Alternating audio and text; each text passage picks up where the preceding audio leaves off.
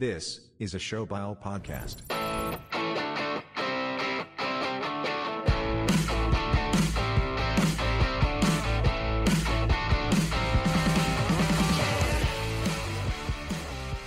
Welcome to episode 14 of Bucks on Nucks. Ty Demera here, and we're glad you could join us today. And on today's show, we're going to take a look at some new signings that have happened across the NHL. And there's some big names still out there on the market, so we're going to mention a few of those. And the Calgary Flames, they've been a mess lately, so we've got that to mention too. And also, we've got some more UFC gambling picks for you. And there's been some big fights announced that are still a ways away, but we're going to talk briefly about those. And then after that, we're going to talk about a little rumor going around the NBA. And that rumor is that a future Hall of Famer could be joining the Toronto Raptors. And then we've got to mention some things that went down at the MLB All-Star Game and the Home Run Derby. But first things first, we got to check in with the lads here. How you guys doing? Not too bad. I'm not too bad. We got lots to talk about, like you said. Whoa, holy shit, I'm in shambles. I put on the Blue Jays Game 6 Joe Carter walk-off game on behind me, and it's all fucking 100% volume. Forgot to turn that down. But guys in shambles, that week off just totally fucking messed with the membranes. This guy's still on vacation for sure. Yeah, speaking of the week off, what a week that was, fucking boys. That podcast that we did, I obviously sound different than last week to the listeners because the last one I recorded with a pair of headphones, these headphones right here, but I didn't have my mic, and I was at my girlfriend's house, and that was our anniversary day, and she was not too happy. Obviously, she let me do it. I had to convince her to let me do it, but fucking, she was not too happy that, first of all, I showed up late because I was supposed to get there around noon, and I got there at like 5 something or whatever, or like 4 something. And then we did that, and I was like, as soon as I got it, I was like, boys, I got to do, or no, as soon as I got in, I was like, Lauren, I got to do this podcast. Is that okay? And she's like, yep, you need my laptop, and she's pissed. But it ended up being a good week though, but at least you squeaked it in, eh? I had to squeak it in. I can't skip on the pod, right? Was she forgiving? Like, you all good now? Oh, yeah, 100%. But it was just like she was a little bit upset for a bit. Fair enough, I guess. But also fair enough with the pod. I mean, you got to get that Bucks on Nucks out there. We got listeners, right? They need those UFC gambling picks, baby. Come on. Exactly. But for her, and thank you for editing, Ty. Normally I do all like the post work, but Ty stepped in big time in his hectic week he had and was still able to edit the pod and get it out there in a timely fashion. So I appreciate that, Ty. No problem. Yeah, it was a crazy week for all of us lately, actually, just the last few weeks. Hey, it's just been busy getting shit together. And even like DK, you had the wedding and shit going on there, the bachelor party and all that. And we talked about that last week. But DK, how you been doing? I'm doing a lot better than I was last week coming in here. I'll tell you that. The what do you call it? The serotonin levels last week were a little lower than probably normal. There wasn't too much going on up top. I was a noodle in the brain. This week, I'm right back into it. I'm all over it. I'm on it. I'm laughing because it's like I get that almost every day with like if the pod starts running long, I start getting the fucking horse side eye from the girl every time, being like, let's go, let's wrap it up kind of thing. So it's funny to me that happened. I'm sorry that happened, Stewie, but that's so funny to me. I love it. You'll have to tell her the one day when we're making millions off the pod that she's going to reap the rewards too. That's the only way you get out of it. That's the only way I get out of it. It'll be like, hey, when we go big, you can have a couple bucks from it, you know? But no, I'm doing a lot better, man. Ty, I feel like we only do this once every couple episodes. How the hell are you doing, buddy? I never ask you. Fuck, man. I've been doing great. I've been super busy lately, but I always got the Ottawa Senators and Pierre Dorion there having my back, eh? You know, every time I check my fucking Twitter feed or the score, something the Sens are cooking up is beautiful looking. So even through a tough week of like, you know, at the radio station there, we had a radiothon, we had fucking a bunch of events I had to cover, all kinds of things going on for work. But in the meantime, keeping me sane is the Ottawa Senators because they're making great moves and, you know, putting a smile on my face all the time. So I've been very happy. And that kind of can lead us into our first topic here, which is the NHL. And why don't we just start with the Sens, man? Like last time we talked, they didn't have Giroux yet. They were just getting to Brinket. But holy fuck, they got Claude Giroux on the team. They brought in a goalie. And I think they're not done yet. Like they're still looking for a top 4 defenseman. I know Klingberg's still out there. So, you know, lots could still happen. Very excited. But I got a little question here for you guys I want to get your opinion on. And I know a lot of biased opinions are going to come out when I ask this, but I hear a lot of debate going on over who has the better top 6 now, the Sens or the Leafs. What do you guys Not think? even close. It's not even damn close. You're talking about guys with a lot to prove and guys that have proven. Who in the top 6 of the Ottawa Senators have had a 60-goal season so far? Okay, well, you're talking 60 goals. How often does that happen? Like once every 10 years or something? So maybe you're talking top 2. I was going to say, that's the thing, though. How many guys have gotten 100 points in the Senators' top 10 or top 6 in a season? Well, they got a fucking whole new top 6 now, buddy. Like, it's all new. They got Giroux coming in, DeBrincat, and then guys like Stützle and that. They've, played one season in the NHL? That guy's going to be a future superstar. He could be putting up more points than Marner one day. And fucking Batherson, he's unreal. Norris, we just signed for 8 more years. This team, this top 6, who's the Leafs top 6? Maybe if you're talking top 2, I'd say the Leafs got a better top 2. If you're talking top 6, I'm liking these Ottawa Senators. You got Matthews, Marner, Tavares, Nylander, Kerfoot probably could get tossed in there.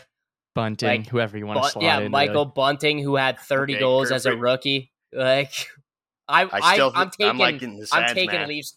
I'm taking Leafs top 6 over the Senators top 6. Like, I'll pay for the Leafs top 6. You couldn't give me the Senators top 6 for free if those are the two team options. Yeah, and there's the biased opinions coming out there all around the board. But biased opinion, you're wearing a Senators shirt right now, buddy.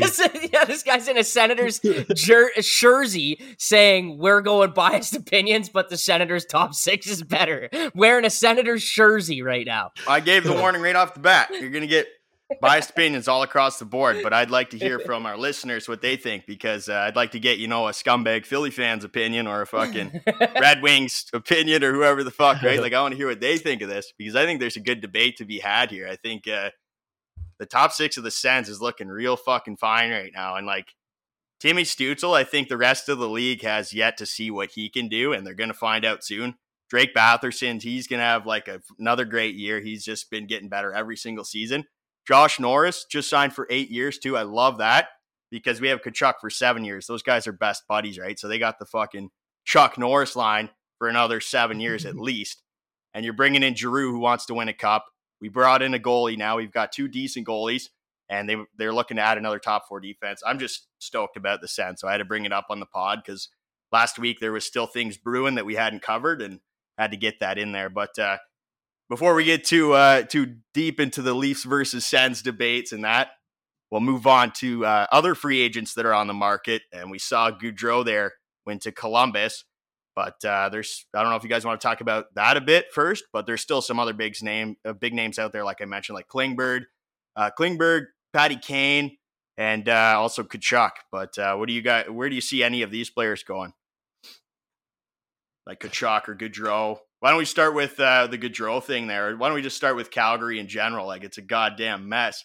What the fuck's going on there? It kind of reminds me of the Sens 5 years ago when they were in the conference finals, and then you think they're in good shape, and then the next year the whole team falls apart. Carlson's gone, Mathat's gone, everything's fucking shambles, and they're in the rebuild mode. I see that happening there right now unless they get their shit together. What do you guys think?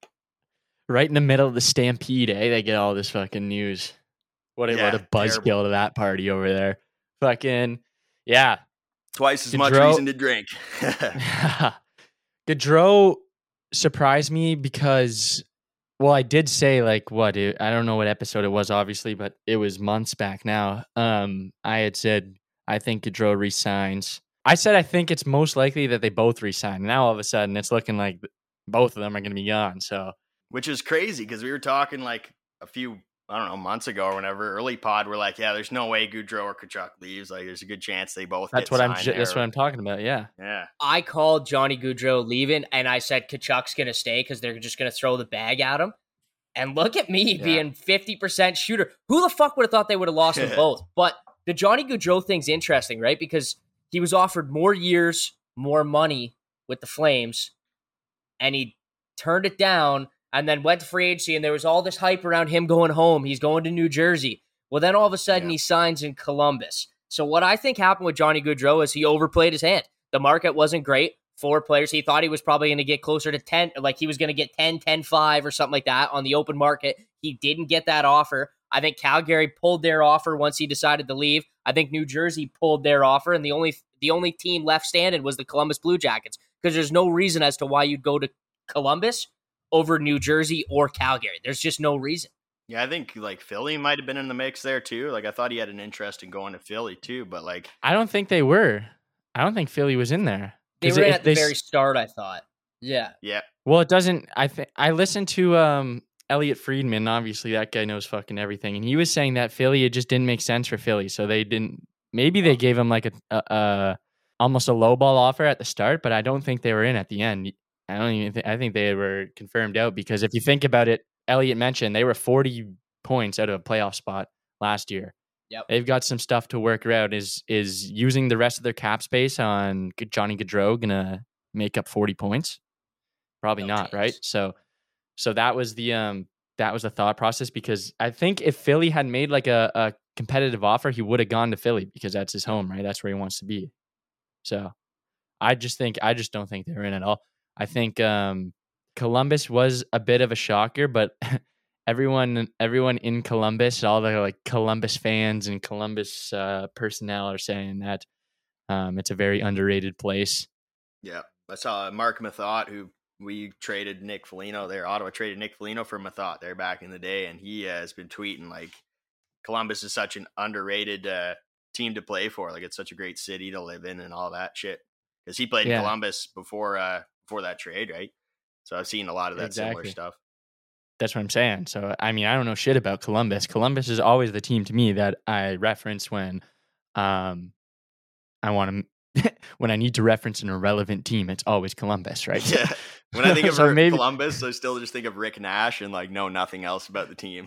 Yeah. So hopefully Johnny Gaudreau like goes and fucking put some relevance in Columbus. But like, yeah, like when's the last time Columbus signed a big name free agent? Like you got big name free agents going to fucking Columbus, right? Tortorella was the last big name to go to Columbus, I think. Exactly. So I don't know, man. Fucking. When was that? Like, actually try and think of a free agent. Have they ever made a free agent signing? Even wait, how did they get the guy from Philly there? The guy with the big ginger beard there. What the fuck's his name? He looks kind of like Giroux. Scott Hartnell?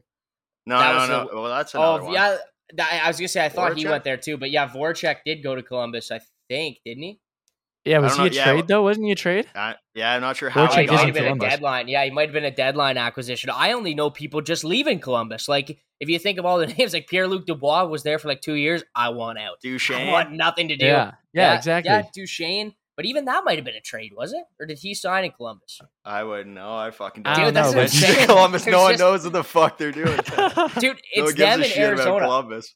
I couldn't agree more. Like, it's fucking, they are probably, of the four major sports, they are up there with like the Sacramento Kings in terms of relevancy in the sport. Like, they are so irrelevant. They don't even exist in most hockey circles. Like, as a Leafs fan, I'm not watching, well, I am, but I don't give a fuck about anybody on Columbus when Leafs play Columbus once or twice a year. It's the most boring game of the season. Nobody cares because it's basically like playing an AHL team without a fan base. Yeah, exactly. Move one of those fucking teams to Quebec City and watch how they pack that arena, man. Like fucking, I don't know why they don't move a fucking team like that, like Arizona. But Columbus has never been in those.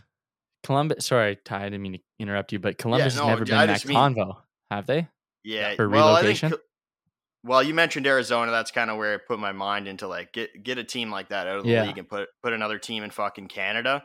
And Columbus, I think, has a little bit more of a better fan base and arena and all that than Arizona. Or I don't know if I just messed that up what I said, but fucking Arizona's a joke too. Like fucking as irrelevant as Columbus is, I think Arizona's even fucking worse with like a 5,000 seated arena. That's a joke, man. That's an NHL team. They can fit more people in the fucking, Red Wings arena in town here, the Junior A fucking team. Like, that's bad, dude.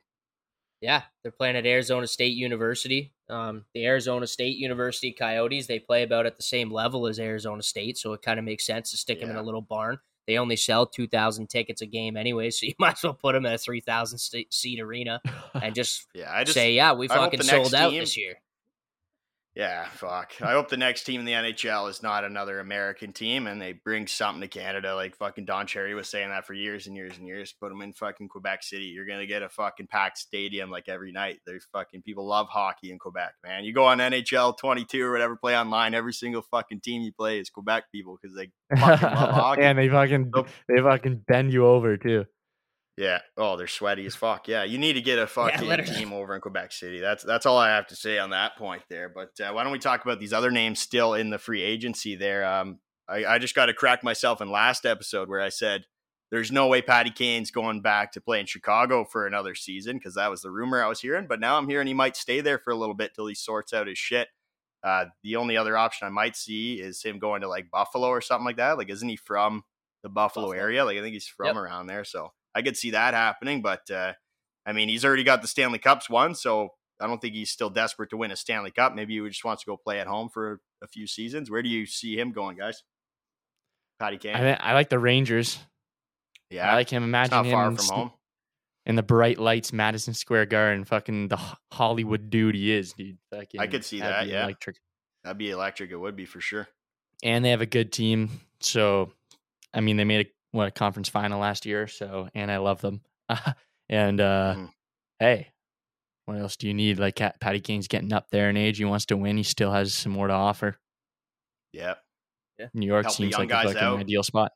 Give some guidance to guys like Lafreniere and fucking what's the guy, Sheedle or whatever, and that, and Hedel. Philip Hedel, yeah, Hedel. But and if you think about the young guys, they have pieces to move for the guy too. So we'll see, right? Yeah. But and the thing with Patty Kane is there's only a certain amount of teams that he could probably go to in terms of cap. But once you start talking about Chicago's going to have to get to the cap floor, and they're probably going to have to eat 50% of his money, and you can get Patty Kane at like, I think it would be like 6.5 is what you'd have to pay him as long as Chicago eats half the money. I think there'll be a lot of teams that are willing to take that plunge and go in on him. And you know what's the funny thing is, as bad as it sounds, is like Tampa could be in on him, boys. Like, I understand they just spent fucking $400 million, but they seem to be able to just land these big dogs that are going to help them win. And I just feel like they'd move around the money here or there. They'd trade this guy, trade that guy and a prospect, and they'd have the $6.5 million to get Patty Kane. I think Tampa could be a good destination for him. I think Florida could be a good destination for him.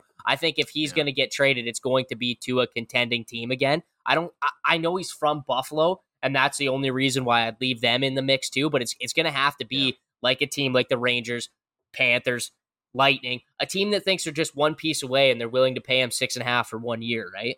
So I don't know. Those are the three teams. I agree with Buffalo. I agree with New York, Tampa, Florida. Those are four teams that I could see Patty Kane landed on.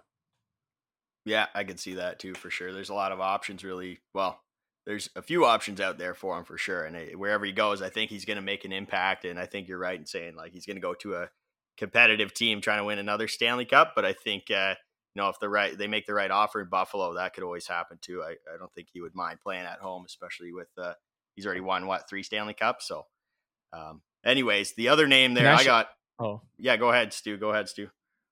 I was just gonna say, I think a sleeper could be LA. Yep.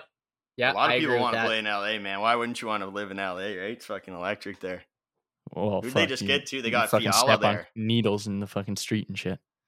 Fucking. Well, I mean, those guys are fucking millionaires. They live in a nice part of town. I guess there's definitely parts in LA where you got Skid Row's in LA, isn't it? Yeah. Everything I know about LA is that the sketchy part is not too far from the rich part. So you can't avoid the sketchy parts. Same with Vegas. All I know is you can't avoid the sketchy parts. True. The other name in the free agency that I've been keeping an eye on, I already mentioned him, is Klingberg there. Do you guys have any predictions of where he might end up? I'm thinking he's coming to Ottawa. No idea. The longer it goes with him and Kadri, the more I think that Klingberg's going to end up back in Dallas and Kadri's going to end up back in Colorado. I just feel like it. Okay. And it was so weird. I don't know how you guys feel about this on the Kadri situation. Klingberg, I could see a team that really needs a top 4 trying to pay him, but I feel like they would have already put the offer in. They would have already paid him if that was the case. And so maybe he's waiting on a team that says we're moving money around and we're going to get you. And that's what I see for that. But what do you guys think of this whole Nazem Kadri thing, acting like he's Kevin Durant hitting free agency? He's LeBron hitting free agency. Says, I'm just going to sit at my apartment and 25 teams can come in and fucking make their pitch for me. Like, relax, pal. Like, relax. It doesn't surprise me. Like, me either. Kadri's always been a character like that. So when I see shit like that happening, I'm like, yeah, that's just Kadri being Kadri. That's how I see that. Well, he's kind of earned his right to do it. I'd say I he had didn't a say great he season. didn't. I just say he's Kadri being Kadri. But there's Hey. definitely been higher profile free agents out there than Nazem Oh, Kadri 100%. that haven't done that. Like I remember when Stammer was a free agent, he did that, and I remember when John Tavares was a free agent, he did that. I don't know if Nazem Kadri's on the same level as those two, No. in terms of like a career, like prolific career, like those two have had. But I mean, like you said, Sue, he had a great season. He's going to get paid, and he deserves to get paid. I just thought it was like a classic Nazem Kadri being extra as fuck. 100%, yeah. That's fair. Kadri being a former Leaf, it reminded me of the Leafs there. And I was just thinking last episode, we were talking about how Matt Murray signed with the Leafs there, or how they brought him in with that trade. How are you guys feeling about that now that that's actually gone through and whatnot? And you also signed, Samsonov there? Like, how are you feeling about the Leafs goaltending situation? I like it. I like Samsonov better than I like Murray, I think, especially at the price. But Yeah. it just felt weird to me because like Washington, I mean, I don't know. Washington like seemed to give up on Samsonov like super quick because I think I was telling you guys, like texting you boys, like after the signing, I said like there was a point like 2 or 3 years ago, not even 3 years ago, it must have been like 2 years ago when Samsonov was ready to kind of break into the NHL, and they were saying he might end up being he had the potential to be one of the best goalies in the world as he develops because he had almost Shesterkin like numbers back in Russia and in the KHL in their top league there. So I think, and he's 25, and that's kind of when goalies start to like figure their shit out and become NHL quality goaltenders. I think there's like a lot of there's potential for greatness there still, and who knows what he does. I think there's a good chance he ends up the starter in Toronto next year. It's unfortunate that if that's the case, it's unfortunate that it's only a 1-year deal, but I have to assume that's what him and his agent were looking for, just because they're probably thinking the same thing as I am. Like, you had a down season, you're so much better than you are, and you still have plenty of time to improve.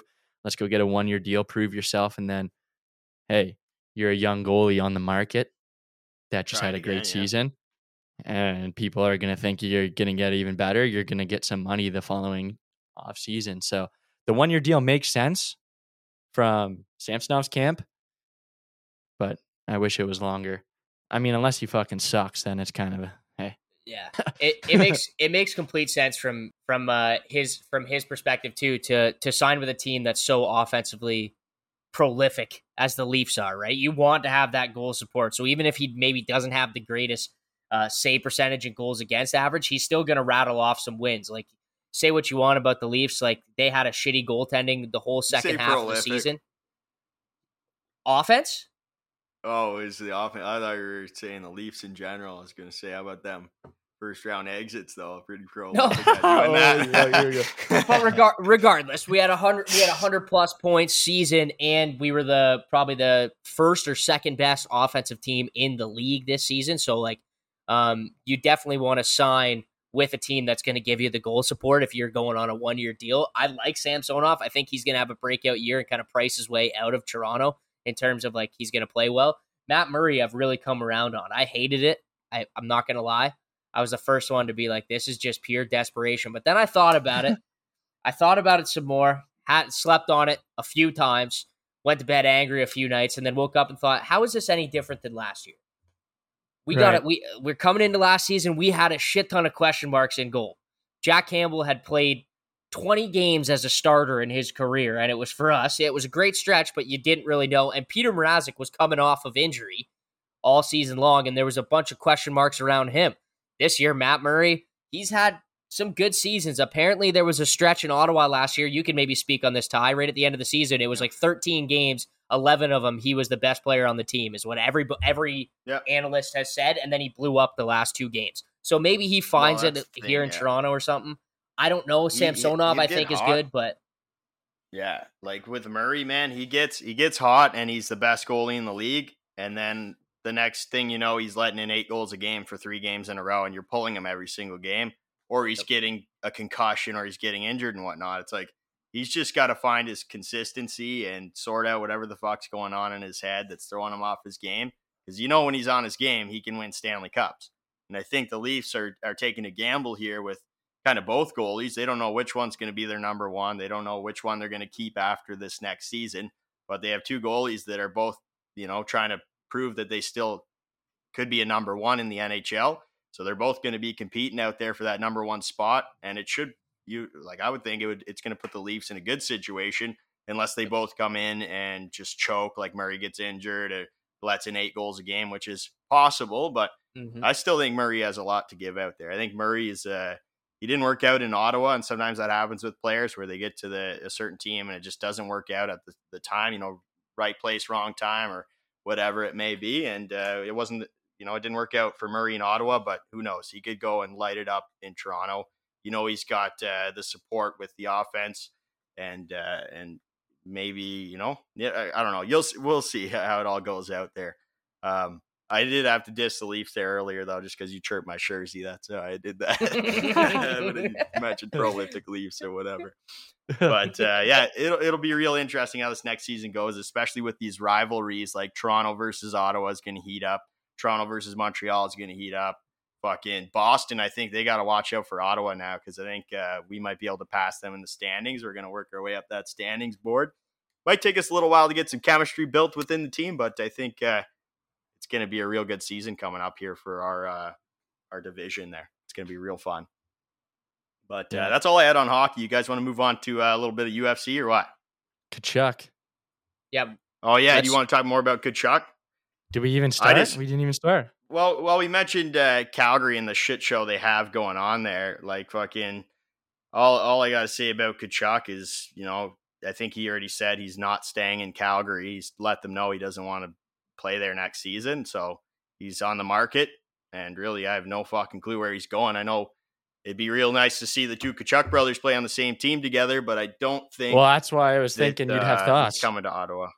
What's that? Well, I was just going to say that's why I thought you might have more thoughts, but fucking hey, man. I'd love to see him in Ottawa, but after bringing in Giroux and DeBrincat, I think our biggest concern right now is our defense. So we're looking at D-man, and also if we're given a trade to get Tkachuk, we got to give up some of our top prospects, probably like a Alex Formenton or a fucking Shane Pinto or something, which those guys could be excellent NHL players. Like I don't think I'm ready to. Well, actually, you know what? Either way, if the Sens get him, I'm happy. If the Sens don't get him, I'm still happy. Where do you guys think? I mean, yeah, you've already had a killer offseason, but I'm saying exactly. Instead of hot girl summer, it's like hot Pierre Dorion summer or whatever. That's a good one. But I think if you don't want to see the two Tkachuk players playing on the same team, you're just not a hockey fan. Like I think that would be awesome. Exactly.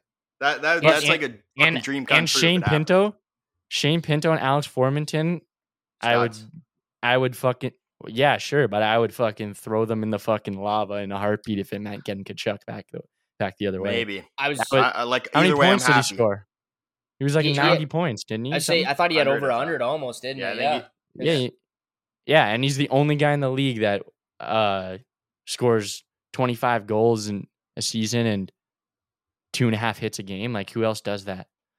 Yeah. I don't think. I would love to see it. Imagine it with Brady. We'd be the most hated team in the fucking NHL, buddy. Like, hashtag dude, imagine them on the same line, bro. Imagine them on the same fucking yeah. line. Buddy, it would be him, Stützle in the middle, and then both Tkachuks on the wings. Like, it would be fucking electric. And those guys, they're all buddies, right? Because Tkachuk and Stützle were roommates and shit. And then whenever the Ottawa Senators played Calgary, you'd see them lining up at the red line, and like Matthew Tkachuk be kneeling there, like doing his stretches or whatever, and Stützle and Brady would be sitting right next to him, chatting with him and shit. Like, they're the fucking three amigos, man. It would be excellent to see them playing together, but I don't know if it's realistic. I think it's possible, but yeah, I don't know. Either way, I'm happy. Yeah.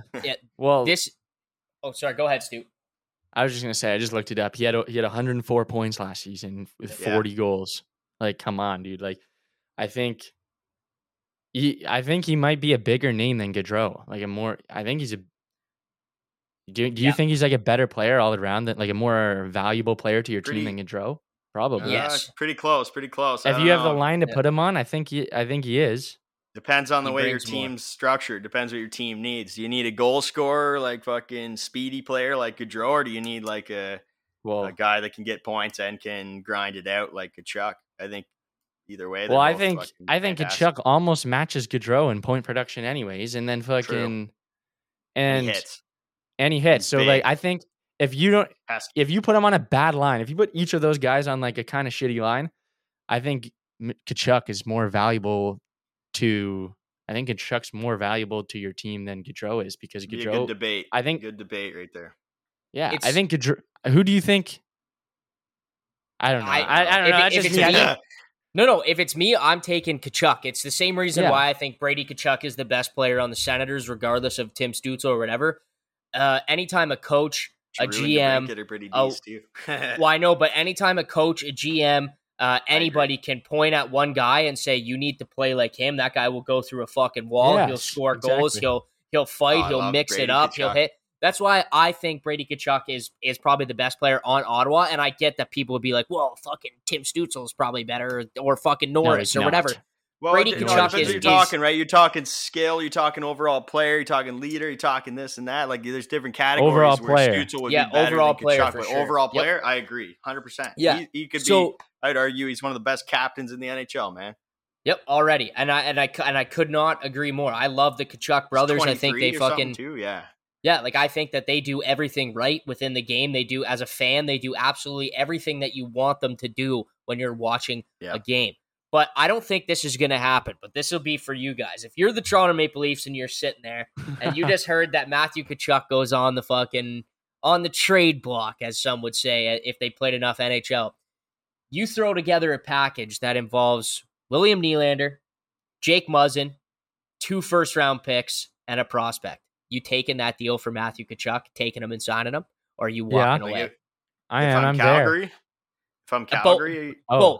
Both. I mean, I'm Calgary. saying as a Leafs fan. Yeah, as a Leafs fan, I'm taking that too. As a Calgary fan, I would assume that most Calgary fans would be like, they'd probably think about taking that because William Nylander, Jake Muzzin, 2 first-round picks, and a prospect kind of puts you right into that retool zone where you have everything to retool after.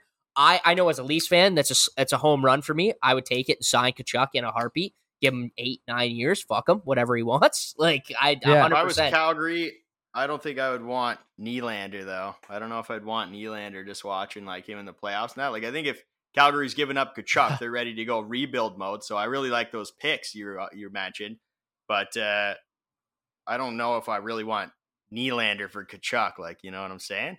But yeah, that's it. That's definitely something I would think about for a little while. Like that's my initial thought is if I'm Calgary, I wouldn't want Nylander because we're going rebuild mode. But I'd have to think about it. You know, it'd take me a few days to think that one over for sure. Yeah. That's just my Here- initial thought. I could here's change my mind. Here's how I think Calgary is thinking right now. I don't think they want to go rebuild mode, even if either. they lose Tkachuk, because they still have a good team. I mean, they have one. Like I think Elias Lindholm is probably the most underrated player. I Elias feel Lindholm's the horrible for most- him right now. Yeah. He's just Lost- standing there with losing his dick both in his hands. linemen. Yeah, like I think he Yeah, he, fuck. he in a way drove that line. You know what I mean? Like Yes. without his play on like two-way play, do you think that's probably not like they were the best plus minus line in the league. I think I'm they all pretty had sure. 100 points. I think all 3 of them had 100 points. Right.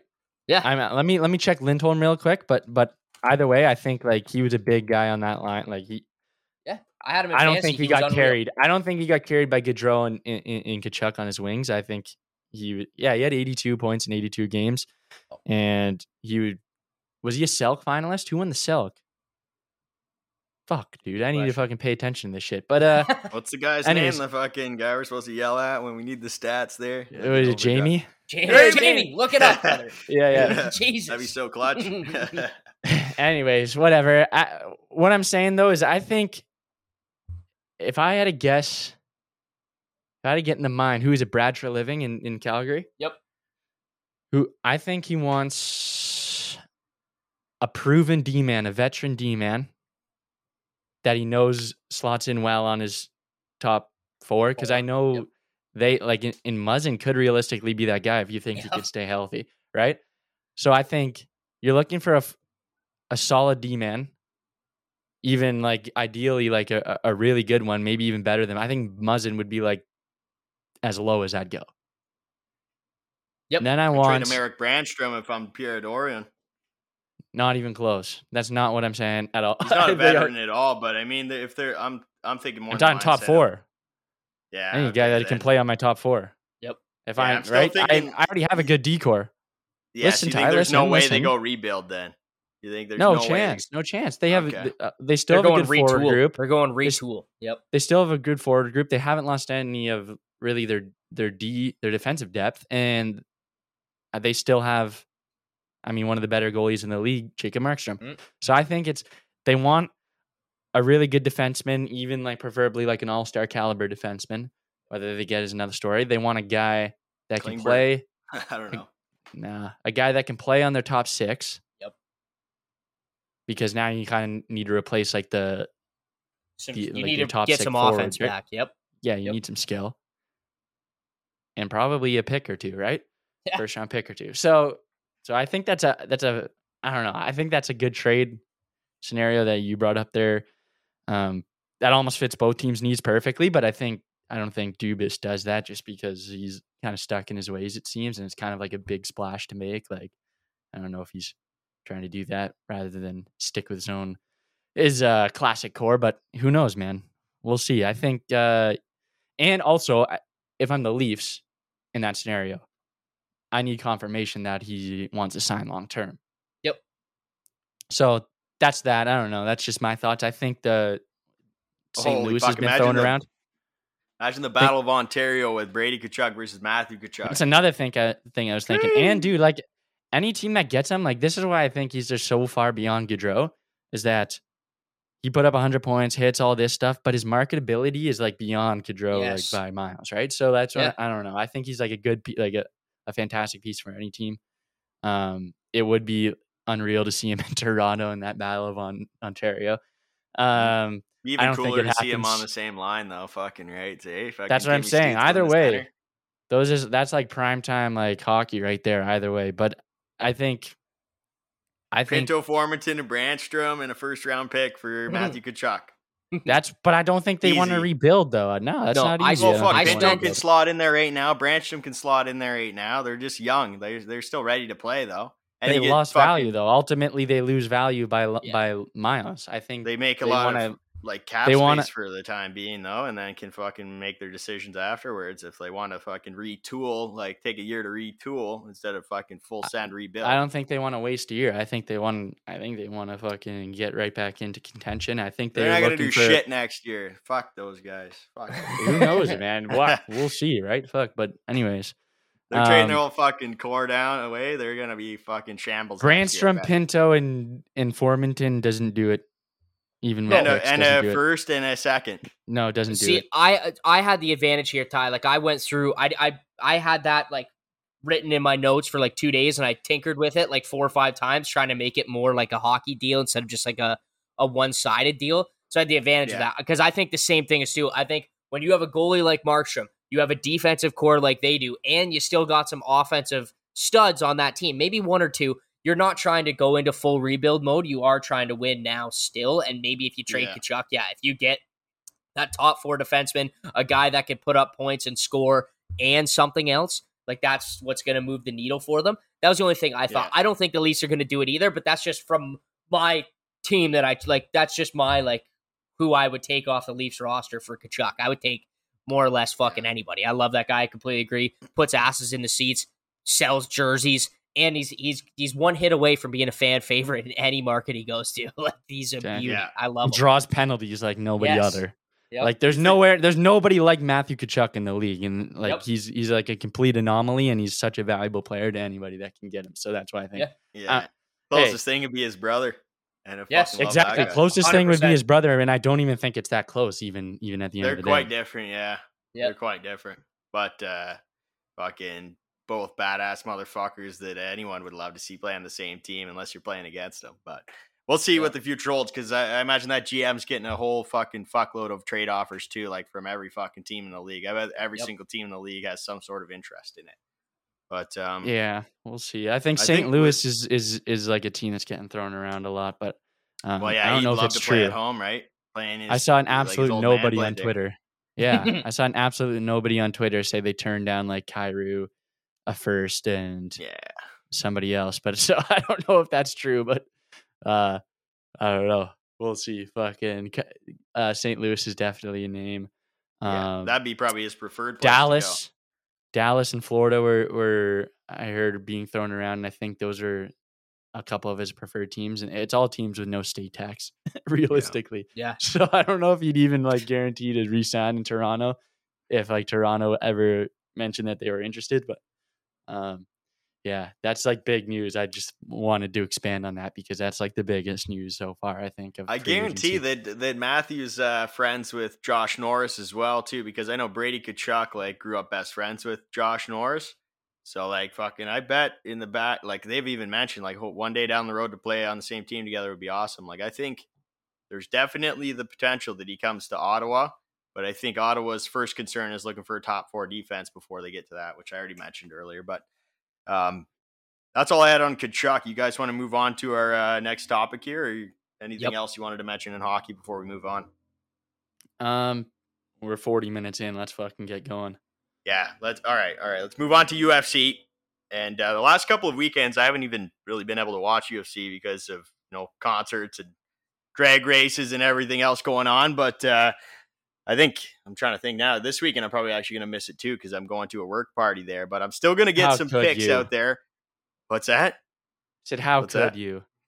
Oh, yeah. Well, fuck. It's been like, 3 weekends in a row. I haven't even been able to tune in and watch it. But we're still putting the picks out there. Nailing them. You're still nailing nailing picks. Fucking DK was on fire last week there. I was going to say, did you see that? I was like, bet against Misha Tate. Lauren Murphy gets the dub. I said, Li Jingliang, hit him and maybe go by knockout. He wins. And then I said, Yair Rodriguez, big dog in this one. A little dog on the KO. And guess what he did? He went out there and KO'd Brian Ortega in the first round. Yeah. I hope somebody tailed because I did, and I was fired up about it. I was fired up about it. Yeah, I think they were all dogs too. Like fucking Jing Liang's definitely a dog. Like fucking. Ty, in the official pick that you posted, did you take Ortega? Yeah, I took Ortega. Yeah. Well, I mentioned that on the pod. Damn. Like I like Ortega, but I did say like I'm not sure how he's going to perform after taking that ass whooping from Volkanovski, because I've seen guys like Ferguson go out there, get the shit rocked out of them. They come out the next fight and they have no chin anymore. As soon as they get touched, they're fucking knocked out cold. And I think Ortega might be kind of fucked now. I think it might be the end of his his good days might be over now. But were you plus money this weekend? This past weekend, I don't fucking remember what I bet this weekend, to be honest. I was at the drag races all fucking weekend, dude. So if you don't remember, it was probably like a down week for you. It wasn't. I didn't put a lot of money on the line, I don't think. I'd have to pull up my results, but it wasn't my best week. I definitely hit a couple of them, like a couple of picks that I made there, but I only posted the main card too. I didn't do a full card of picks, so I was only betting on the main card, and I went with like Jing Liang, like DK said. I went with I'd have to go look with what I ended up picking there, but I know I won. I was probably 50-50 or something on picks there. Okay, I was just gonna highlight the fact that even if you're not hitting perfect like you normally do, we've got fucking DK over here. And DK was hits all his picks. Week, so like, I don't know. It's just like, what does that make it tougher? Does that make it worse for the listeners? Because like normally it's like Ty's the UFC guy, but now they gotta like, if you guys have differing opinions, they gotta like choose between the both of you.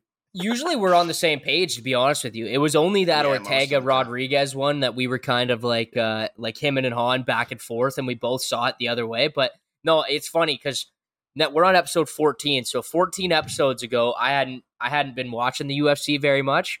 And now if I go on my YouTube, which I at least watch an hour of YouTube a night, just checking in on different things, 99% of it is UFC based because I have to keep up with Ty. Like, this guy is an absolute legend when it comes to UFC picks, and I have to live up to the hype if I'm going to throw a couple of picks out there. You know what I mean? I can't just be throwing darts at the board when Ty's picking too. DK, you like 2 episodes ago, you were like so in on Holloway on the big card there. We were like, we both agree on Holloway. Like, I think he does it. And then he got absolutely pieced up by Volk. Ty was right, though. We convinced Ty. We were like 2-1. We convinced Ty to switch to fucking Holloway and then made him look like an idiot. Well, you see I what I've been know. doing is I've been posting the graphic there with our picks. Like I've been putting my picks on there, and then I'll mix in like a few of yours. What I could do is like circle them in a different color. Like DK has this guy, I have this guy. I think it gets And I could put- confusing at this time. Ty, just go with your gut from now on, to be honest. Buddy. Okay. Well, that's what I did with the Ortega one. I was like, I want to listen to DK's pick there, but we had a little bit of a argument about it, and then I was like, I don't want to fucking go against Ortega like I went against fucking Volkanovski and then see it backfire. So I just went with my gut. Ended up not working for me. And you can't hit them all, right? You can't hit them all. You can go fucking 10-2 one weekend and then miss one the next weekend. That doesn't hurt. But yeah. Anyways, why don't we Ty, think of it this way. Sorry. Yeah. Think of it this way. If Bucks on Nucks is a company, you are the UFC pick coordinator. So you just do whatever the fuck you want. We're in a whole different department. So we're just fucking we're just like office talk coming up there. We're like water fucking water. Yeah. We're water cooler talk, eh? When we start saying that shit. You're the some interesting shit goes down at the water cooler. You got the resume. So fucking you have been hired as the UFC pick coordinator. So whatever you put down is officially certified Bucks on Nucks. 100%. Always pay attention to what people are saying at the water cooler, though, man. Fucking DK's chirping in my ear saying Rodriguez, and I'm like, nah. And then what happens? Boom, Rodriguez gets the knockout, and I'm like, fuck, I should have listened to the guy at the fucking water cooler today. Damn it.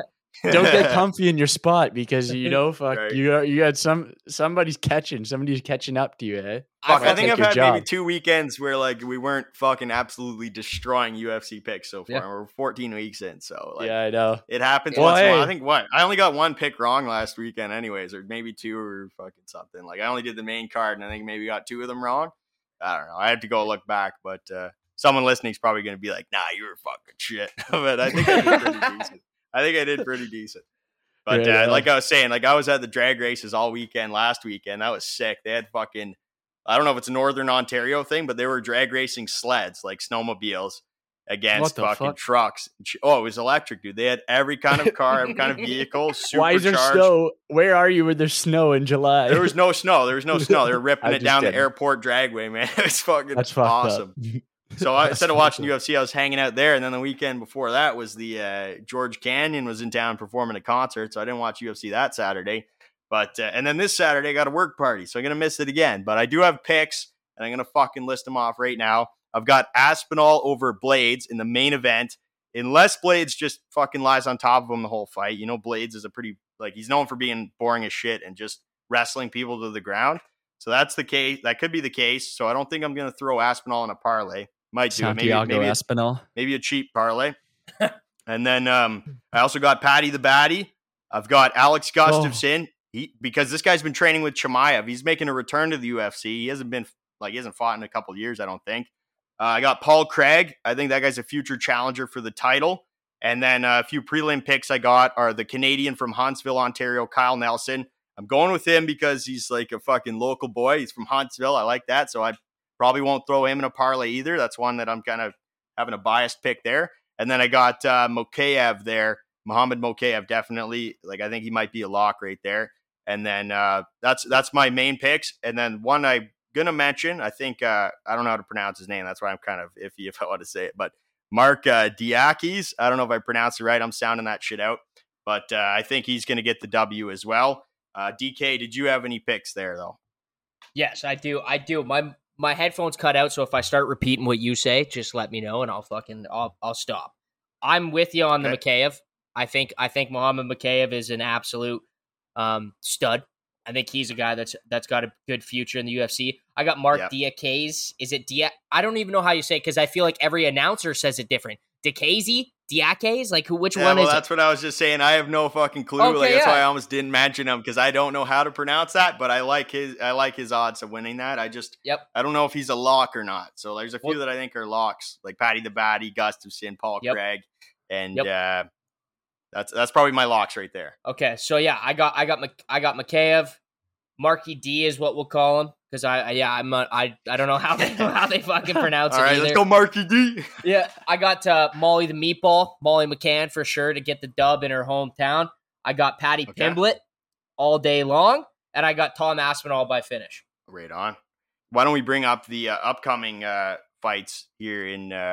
There's been a few announced there. Like there's one they're kind of down the road, but Chimaev versus Diaz was announced, and that's been brewing for a while. Like Diaz has been looking for a fight for some time now to get out of the UFC. Like I think he's got one fight left on his contract, and he wants to move on to other shit. But fucking Dana White signs him up against Chimaev there, and I think Diaz is going to get absolutely ripped apart. Like it's going to be embarrassing. I think Chimaev's going to fucking smoke him. What do you guys think of that fight? I think I agree. I don't even fucking know as much as you boys, but I agree. That's Dana White saying fuck you to Nate Diaz and have fun with Chimaev on your way out and lowering your value. Diaz has been calling out Dana White for maybe like a year now, trying to get him a fight, and apparently Dana just hasn't done it, and he's holding him hostage on this contract, and now he's like, here, have Chimaev then. So there's probably another loss on Nate Diaz's career. One thing I will say about Nate Diaz that I think is very interesting, and you're going to hate this, Ty, I honestly think he should go box fucking Jake Paul. Really, eh? Yeah, after this, I think that's why he's trying to get out of the contract. I really do. I don't hate that. I don't fucking absolutely hate that, but I'd fucking like to see Jake Paul fight like fucking Tommy Fury or something. That keeps getting canceled somehow. Tommy Fury keeps pulling out. I know. I don't know what's going on there, like why that keeps happening, but yeah, fucking Paul versus Diaz would be interesting. Like fucking Diaz still has some hands, but fuck, I don't know, man. I don't give a fuck about Jake Paul anymore. I'm not even gonna fucking watch his fights anymore. Like it's all seems rigged to me. Like he wins every time. He picks his fucking opponents. Like he's fighting fucking Ben Askren and Tyron Woodley. Anybody that can box is going to be able to beat him. But that's what he has to do. That's what we've talked about this before. That's what boxing is. You fight fucking tomato cans until you're 25-0, and then you finally get a good fight for a belt. That's what he's doing. Yeah, he's fighting a real boxer this time. So Tommy Fury, who I've watched before, and I think Tommy Fury is terrible. I think he is horrible and not a good boxer whatsoever. And I think that's why Jake Paul keeps picking on him and trying to get to him. Apparently this guy is the son of, that he's fighting now is like the son of a famous boxer and something rather. And he's a real boxer. So if he wins this one, I think the boxing community has already said like he deserves his little bit of respect, but I don't know. That's what boxing people do. They fight tomato cans until they're fucking 25-0. And then they say we're fucking champions. What about I think that dude's like the dude that stepped in is Paul's like former sparring partner. Was he? I'm pretty sure. Like that's what makes it like weird as me. That's not as exciting to me because now it's like, no, I'm not even gonna fucking watch that fight. I'm not even tuning in. Yeah. Like fuck that. Yo, Ty. Unless I'm like at somewhere where they have it on. Like I don't even fucking care. Like fuck that guy. I would rather see Diaz go fight in bare knuckle boxing than fight Jake Paul. Like fucking anyone that fights Jake Paul is just looking for a payday and they'll fucking take a dive and take that. Like fucking. You're convinced it's rigged, eh?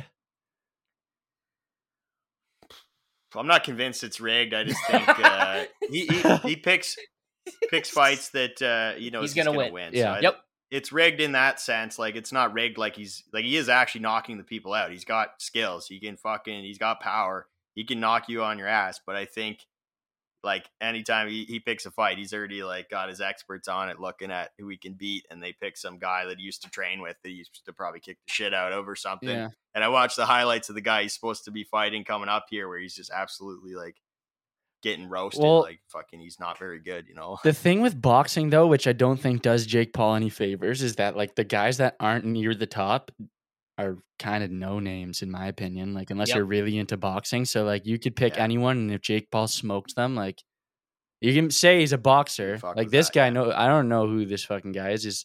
Apparently his dad like was a big name, but this dude isn't. So like, if Jake Paul smokes him, he's still gonna face the same criticism. Like this will be his most like least draw of a fight though. Like at least in the last few fights, he had some like fucking draw to watch it. Like it was a UFC guy and shit, like someone you knew.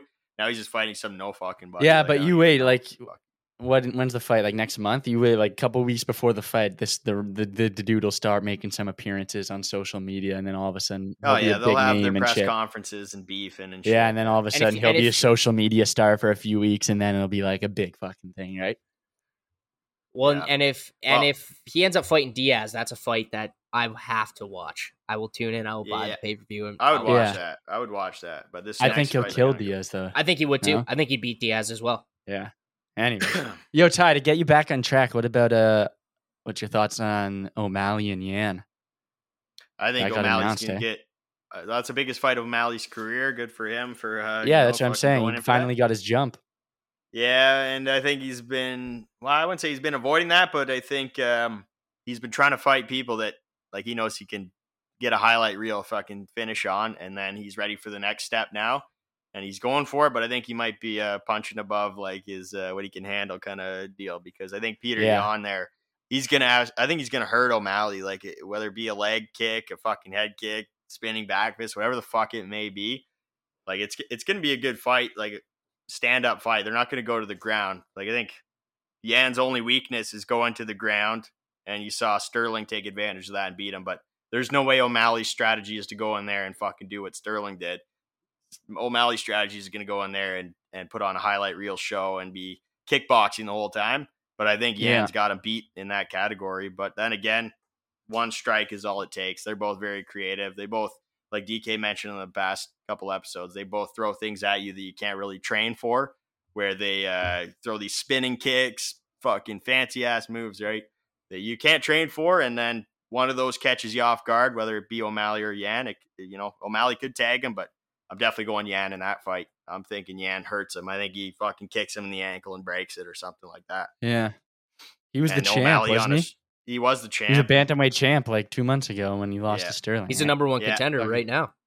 Yeah, exactly. So that's a fat jump. This is them. This is the UFC, in my opinion, seeing that Aljamain Sterling is the champion. He's probably the weakest champion of the champions. You want to get your biggest star in there. So if Sean O'Malley can take out Peter Yan, you instantly give him the title shot against Aljamain Sterling, and you hope that he takes the belt. I don't think he's going to. The only thing that Sean O'Malley has in this one is, like you said, you can't train for what he throws at you. And I don't have the numbers in front of me. I was just looking to try to find it. I think he is way bigger than Peter Yan. Like, I think he's way taller and way longer. And he might be able, like, his reach is going to be way bigger, and his legs are so long compared to Yan. Like, he might be able to get in on him. 100%. I don't think he's going to win. I think when I was just looking at the odds, he's already a sizable underdog. So it might be worth throwing a couple bucks on him coming down to the fight, depending on how he looks and whatnot. But I just think it's too big of a step. He's bit off a little bit more than he could chew. You kind of wonder whether this was him asking for more, or if this was Dana saying, all right, you're done getting your push now, like, prove it. Yeah, no, I think either way, he's fucked with it. If it was his decision or Dana's, either way, I think Yan's going to hurt him bad. Yep. And then we mentioned Sterling there. I saw that today, the Dillashaw versus Sterling fight, that's going to be the next fight for the belt there. I think Sterling gets the win there again. I don't know if you guys have any thoughts on that fight. It was just announced, so not too much time to. It was announced right before the podcast. So the only thing I know about Dillashaw is that clip Dillashaw. of him getting chirped by McGregor all the time. That's I've never actually seen him play. He was one of the guys that got caught using steroids, right? So they call him TJ Dillashaw. So that's all I fucking remember when I think of TJ Dillashaw. But I think Sterling gets the W in a boring wrestling style that he did against Yan. But DK, what did you think about that one? Did I ask you that already? No, I completely agree. I think Sterling just kind of takes him down. I think Dillashaw is going to be able to stuff the first few, but not all of them. It's going to be a grappling fest. I fucking hate TJ Dillashaw. I think he's boring as fuck. And he's cringy when he talks. He kind of reminds me of Henry Cejudo when he talks. He's just fucking... Sterling's cringy as fuck, too. I was going to say, Sterling's cringy as fuck. This is a fight that if it's a main event of a card and it's a pay-per-view, there is 0% chance I'm buying that pay-per-view. I don't give a fuck who else is on it. I just will not give my money to TJ Dillashaw and Aljamain Sterling. No fucking thing. Yeah. I hope it's like a co-main event. I hope that's not the main event, but I totally agree. And then one other fight we didn't mention yet was the one I'm most excited for is Oliveira versus Makhachev in Abu Dhabi there as well. The whole time Khabib's been calling out Oliveira to fight Makhachev for the belt. He's like, we're going to fight you in Brazil, like in your home and shit. And then what does Oliveira do? No, we're fighting in your fucking home. We're fighting in Abu Dhabi. And I think I'm going Oliveira, man. Oliveira has not fucking let me down once. Hugely underrated champion. I'm going fucking he's a Oliveira. stud. I think he's a big underdog too. I think he's a fucking underdog too. Is he? Yeah, Whatever you tell me, Ty, is what I'm going. Fucking, I like Makachev is Oliveira. Khabib's boy, though. Like, this is a big Wait, fight. so this is the a biggest title fight? Oh, This is yeah. a This title would be fight? the. Well, actually, So yeah, it would Oliveira be, right? changed It would weight be. class. Did Oliveira No, is no. Oliveira in a different weight class? No, it's No, for it's the When same did weight Makachev class, get but the belt? he no doesn't have. Oliveira. No one has Oliveira. a belt. Oh, okay. So Oliveira No, doesn't because even have the belt technically. They're fighting for the belt. So whoever wins gets the belt. And no one has the belt right now. Okay. Okay. Because So remember, why is Oliveira Oliveira lost it when he missed weight. Right. Yeah. And then when So he that's won why I that, was wondering. yeah, when he won that fight, he became number 1 contender, and then number 2 contender, I think, is Makachev. Gotcha. He's So up nobody's defending that belt. It's just Yeah. winner Or the takes belt, it. yeah. So yeah, technically, so really, if you think about it, Oliveira's defending the belt, but yeah. Technically, no so one's why is he defending. the underdog? Why is he the Because underdog? everyone thinks Makhachev's going to win because he's Khabib's boy, and Khabib's been hyping him up for fucking years now, and he's the next Khabib, right? Khabib's retired, so who takes his Is he place? defeated? Is he undefeated? No, I think he's undefeated. Yeah, I think Oh, he's shit, okay, that undefeated. makes I sense. believe. Maybe in the UFC, I think he's undefeated. Like he's fucking been on an absolute tear, and he's the guy everyone's scared of, right? But Oliveira, I think Oliveira takes him, man. Charlie Olives has not let me down, and I can't fucking go. Even if he lets me down this time, I'm fucking still happy with what he's done for me. So I'm sticking with my boy Charlie Olives. What do you guys think? Hell yeah, I agree with you. I like Oliveira, and I mean, what about you, DK? Yeah, I completely agree. I think I'm just looking it up here as I say it. I don't know. Maybe I'm thinking of a different guy. I want to say the last fight I saw of Makhachev, I didn't think was all that great. But at the same point, I'm a big Charles Oliveira guy as well. I think the guy's one of the most entertaining fighters in the game right now. To watch him fight, he always puts on a good show. I like him a lot, so I'd be rolling with Oliveira for sure. Fuck yeah. Wow. I think Oliveira's got something like most finishes in UFC history, or at least most submissions in UFC history. Like the guy's a definite Hall of Famer. Like he's so fucking underrated. And I think it's because he doesn't speak English, right? Like it's hard to relate to a guy when he's in press conferences and shit speaking Portuguese. Like you can't fucking tell what he's saying. Like it's hard for him to build a fan base in North America, but goddamn, he's probably either him or Chimaev, my favorite guys in the UFC. Like they're just fucking so good at what they do. Yeah. But one more fight I want to mention before we go on from UFC is I've been hearing rumors that McGregor's return might be against Gaethje, and it's Dustin Poirier that's really been pushing for this fight. He's been saying shit like Gaethje versus the return of McGregor. You know, someone's going to sleep. You're tuning in for the car wreck, a head-on collision, and he wants to see it. Like he's pushing for this. I just thought I'd bring that up on the show and ask you guys if you think that would be the next fight for McGregor. Like I know that's one of the options. But I think he'll get washed, no? Yeah. Who, McGregor will get washed? Yeah. I don't know about that, man. I think McGregor's more likely to get washed against someone like Chandler or someone that's going to wrestle him. Like, at least with Gaethje, you know they're going to stand and bang, and then it's whoever just fucking connects clean or is going to win it. And either one of them, they both have crazy striking power. But well, unless we're assuming Connor's going to fight this year, right? Either at the end of this year or early next year. Okay, so when was the last time he fought? Like, unless he's done something crazy in like the last a year ago. Unless he's done something crazy in that span. Like, I feel like because he's gonna get a big name regardless. You'd think, right? Oh, he has to. 100%. So he won't fight otherwise. So I think he gets washed. Like, no matter who he fights, really. Yeah, I don't know. Especially against Gaethje. Best chances against Gaethje. Well, I think his best chance against Gaethje. Better chance Gaethje than Oliveira. almost beat Oliveira. Gaethje almost beat Oliveira. Like, or didn't almost beat him, but he knocked him down twice. Like, didn't they knock each other down twice? Yeah, well, the one time Oliveira fucking let him knock him down, though. Like, he went down on purpose to let the guy come after him. Like, he got knocked down, dude. But fucking, I think Oliveira is Oliveira's obviously clearly the like superior fighter to McGregor. So, like, do you think if McGregor gets hit like that, does he fucking? I think Gaethje is a better striker than Oliveira, though, in that sense. But I think the chance 100%. Of Oliveira getting finished. No, I mean Oliveira is superior to McGregor, is what I'm saying. So, definitely, do you think, definitely, yeah. So, do you think if Gaethje does something similar to McGregor, to what he did to Oliveira, I don't think McGregor comes back from it. No, like Oliveira did. Yeah, no, I think you're right. I just think Oliveira is like a way tougher opponent for McGregor than Gaethje is. Like, I think if McGregor wants a fight that he actually has a chance of winning, he has a better chance against Gaethje than he does against Oliveira.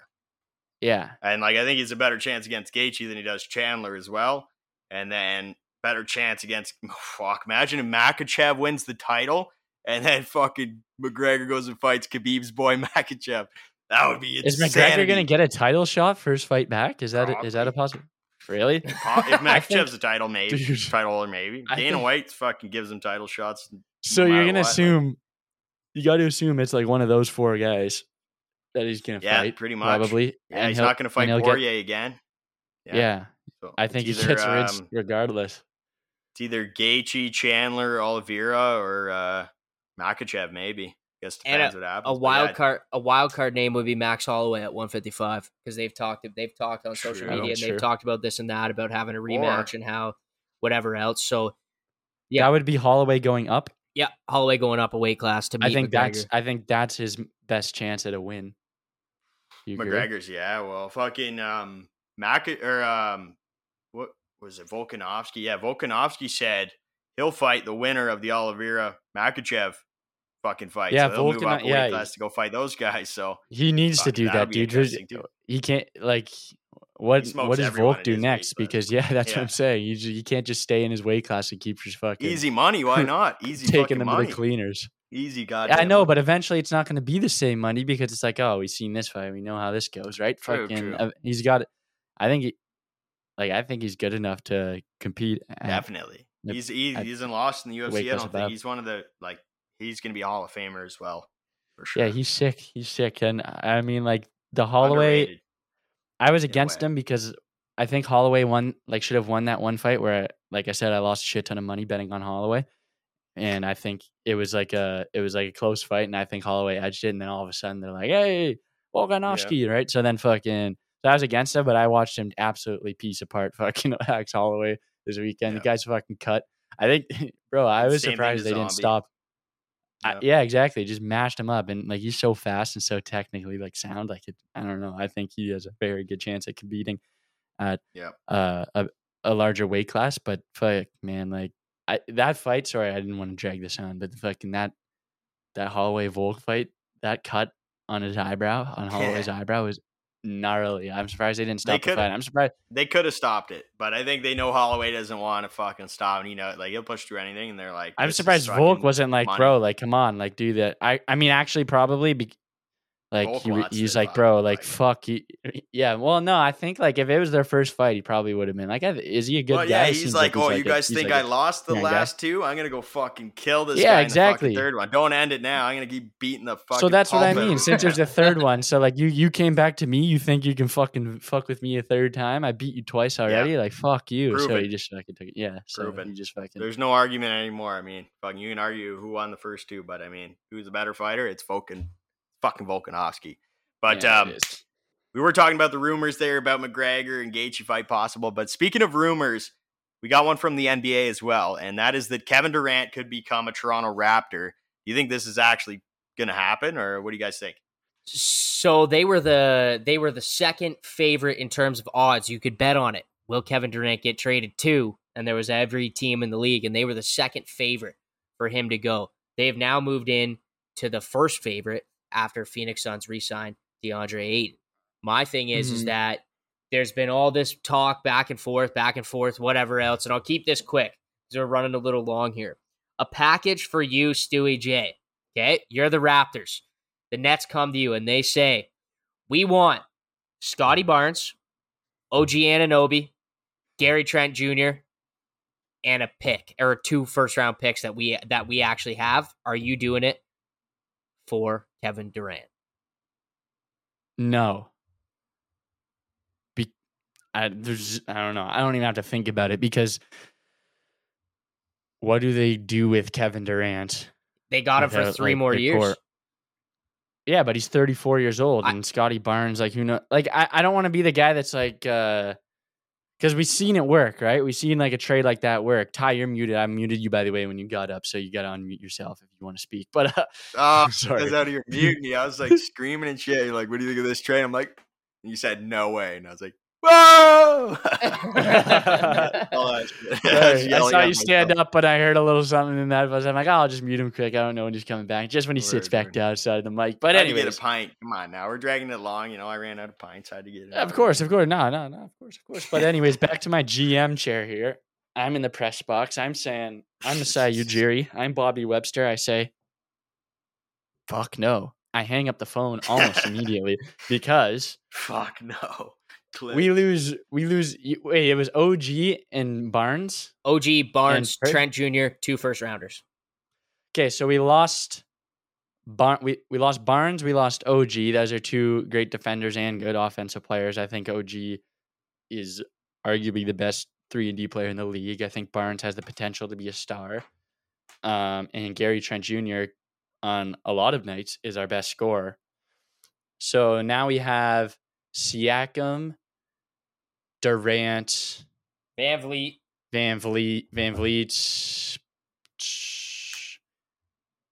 I mean, that's still a good roster. That's your best. That's the best 3. That's the best big 3 of the East. If you have Durant, Siakam, Van Vliet.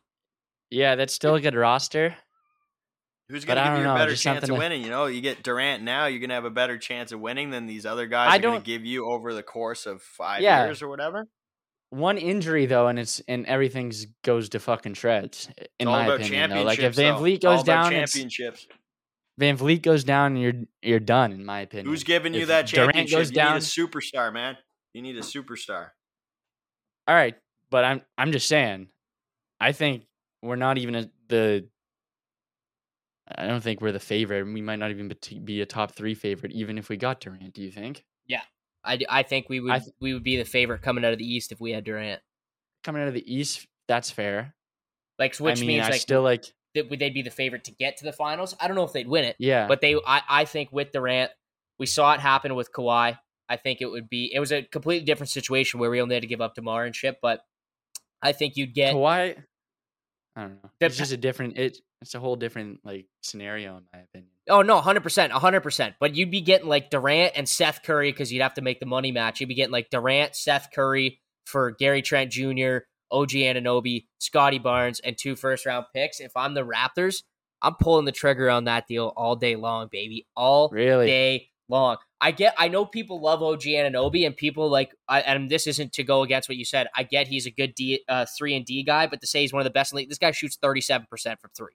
He shot 37%, 32%, 39%, 39%, 36%, and he doesn't, OG Anunoby doesn't do it for me, and apparently he wants out. He's going to be the 5th option on this offense this year, behind Siakam, behind Van Vliet, behind Gary Trent Jr., behind Scotty Barnes. I'd rather that all of them shoot the ball than OG Anunoby. I don't think so. I think OG still 37 isn't terrible. And I'm not saying 3 by 3-and-D. I mean as a total player, I think he's the best guy that you would put in that class, though. One of the best because I think he's a superior defender than I think he's a perimeter as far as perimeter defense goes. He's probably a top 5 defender in my opinion. And I think he's a better shooter than Barnes. What did Barnes shoot last year? And I think Barnes is the guy I don't want to let go. I'm okay with losing OG. Yep. But I don't like Barnes going is the thing. Because he's a fan favorite. He clearly loves Toronto. He clearly wants to be here for a long time, assuming we have a good morale around the team and we're winning games and stuff. He has the potential to be a superstar. I think he ends up being his floor is just a star, an all-star. A perennial all-star is his floor. I think I just hate losing Barnes because and he's a fan favorite. He's such a unique personality. He's going to be loved by everyone. He brings fans to the game. Durant could come over. One guy goes down, we get bounced in the first round, and now Durant wants out again. You know what I mean? It could easily happen. Why does Durant want to play in Canada? Who knows? I mean, I've heard all these fucking videos saying, "Oh, Durant loves Toronto" and all this shit, but I don't know. Yeah, he's said multiple times over his career that he started out watching basketball as a Raptors fan.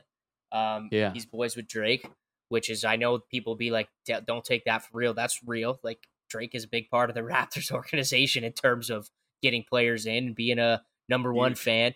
I just think if you can trade Scotty Barnes, I get it. It's going to be tough watching Scotty Barnes be an all-star somewhere else. But if you can get Kevin Durant and you have Pascal Siakam and Fred VanVleet and Kevin Durant. You could slot in Precious Achiuwa in there. You're probably going to get, like I said, like a Seth Curry from Brooklyn as well in this deal. I just feel like that gives you the chance. You got Durant, I think it's for 3 more years. The 4th year is a player option. I think that gives you a chance at a championship 3 years in a row. And I don't think with the roster we currently have, I don't think we have a shot at a championship 3 years in a row. And the goal is to win. So if it was me, I would 100% understand why we don't give away Scotty Barnes. But if it was me in that GM chair, I'm playing fucking franchise mode. I'm pulling that deal off, I think. I don't know why. So what if Durant wants out after the first year, for example, because first or second year and we didn't win a championship in either? Who do you build upon after that? Well, you should be able to get a similar-ish deal that you just got. Like you just gave away Scotty Barnes to get him. You just gave away this guy to get him. You should be able to get another superstar young guy, another Gary Trent Jr., another OG Anunoby, more first-round picks for your rebuild that you're going to have to go through. I just feel like, especially if it's only 1 year, because what if Scotty Barnes does what Vince Carter did or Tracy McGrady did or any of these fucking all-stars that have been on the Raptors that just say, I'm fucking out of here. I don't want to play in Toronto. It's a whole different country. I want to go play in my hometown in Florida or wherever, right? Like you just, yeah. I feel like NBA, the contracts in the NBA mean nothing, and I completely agree with you. Kevin Durant could come here, play 10 games, and pull a Goran Dragic. Like he could. He's got that reputation. But no, that was just my first. That was my first trade scenario or my second, I guess. I did one with the Leafs, I did one with the Raptors, and if we're gonna keep going rumor mill, I got one with the Jays too. All right, let's hear it.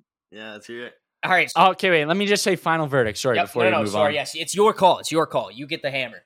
I think, me personally, I pass on the deal because I'm a big believer in young talent and building your team through the draft, and I think, or building your team from young age. And I like the young pieces we have, and I think if all goes right next year, if I'm thinking optimistically, I think we are a contender out of the East next year, even assuming Barnes improves, assuming Trent Jr. is fucking more consistent, and OG has to be OG, and Pascal Siakam just has to be the Pascal Siakam we saw last year, and VanVleet, and everybody stays healthy, and VanVleet's the same guy. I think we're a contender because we were like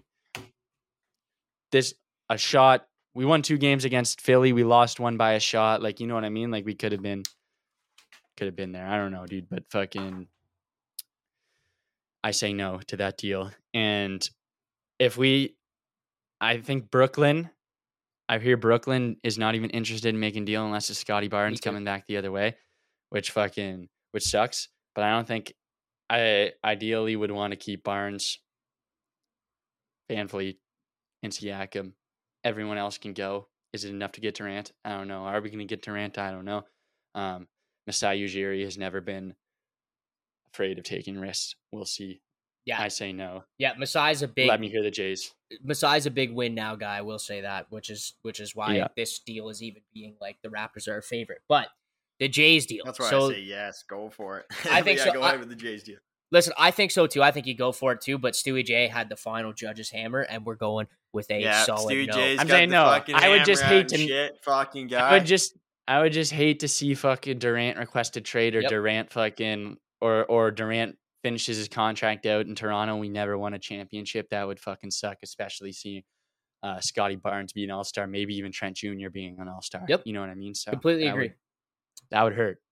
Completely and I'm agree. afraid of pain. I'm afraid of that pain. So we get enough of it. I'm We afraid get of enough that of heartache. it. So yes, exactly. So I'll pass. So okay, so going on to the last and final trade that I've concocted in my brain and over the week. So a big name in the MLB is on the trade market. Juan Soto of the Washington Nationals apparently turned down a 15-year, $440 million deal from the Washington Nationals, which is absurd. But at the same point, fuck it, it's baseball, baby. He might be making, and if he makes $500 million, Shohei Ohtani's getting a bill. But anyways, Juan Soto is apparently going to be traded within the next couple of weeks. And I was thinking about it. So what do the Jays really need? Do they need pitching? Yes. Do they need relief pitching? Yes. Do they need a left-handed bat? Yes.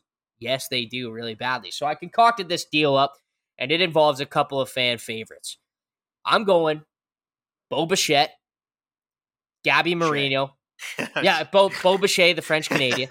Gabby Marino, Aureldes Martinez, and picks for Juan Soto.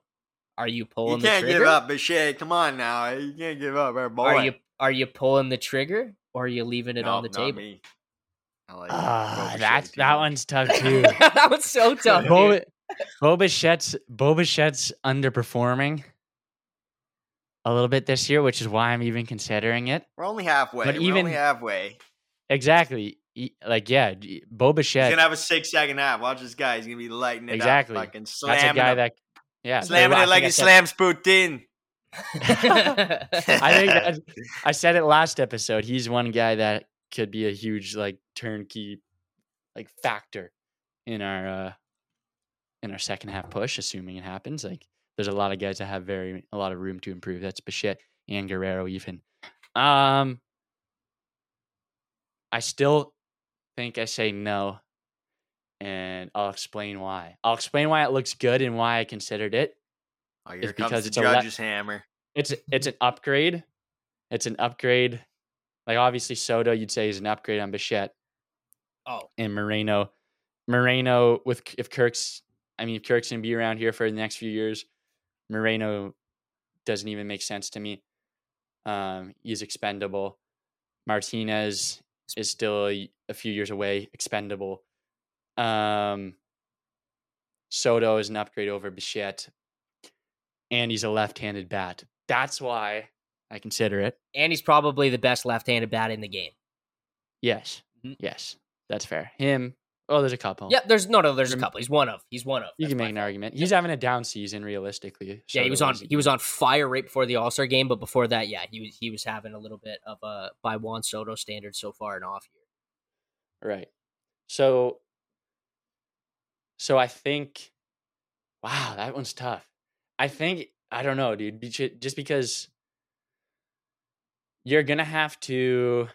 That makes Biggio an everyday player because you're going to move Espinal to short. Yep. I don't like Biggio as an everyday player. Either. That you're going to have to figure something out. You're going to have to figure something out in the outfield now because now you have 4 very good outfielders. And our biggest need is pitching at the end of the day. And you just traded 2 of our top prospects and we didn't get any pitching in return. I think that's why I say no, but that was a tough one. I like that. I'll say no to that deal too. I don't think Juan Soto, even if he came here, I don't think he fucking signs. So I understand in baseball, you get team control because you get the bird rights until he's fucking 25 years old. But I don't think he signs after 2 years. And I do think that Bo Bichette's probably got a good chance of re-signing with us if we throw the right money at him, right? Yeah. But I completely agree with you on everything there. We need pitching. Doesn't give us pitching. Does it give us that lefty bat? And Juan Soto is a guy that really, especially if you put him in this roster, imagine your 1, 2, 3 being George Springer, Juan Soto, Vladdy Guerrero Jr. That would be the best top 3. With Kirk Hernandez and Bichette, you don't have Bichette. Kirk Hernandez still behind him. And Gurriel, who's hitting 300. Yeah, you get all these guys that are just absolute mashers in a lineup, and it's kind of what you need. And when you start thinking of it that way, it's like, oh, fuck, maybe I could do it.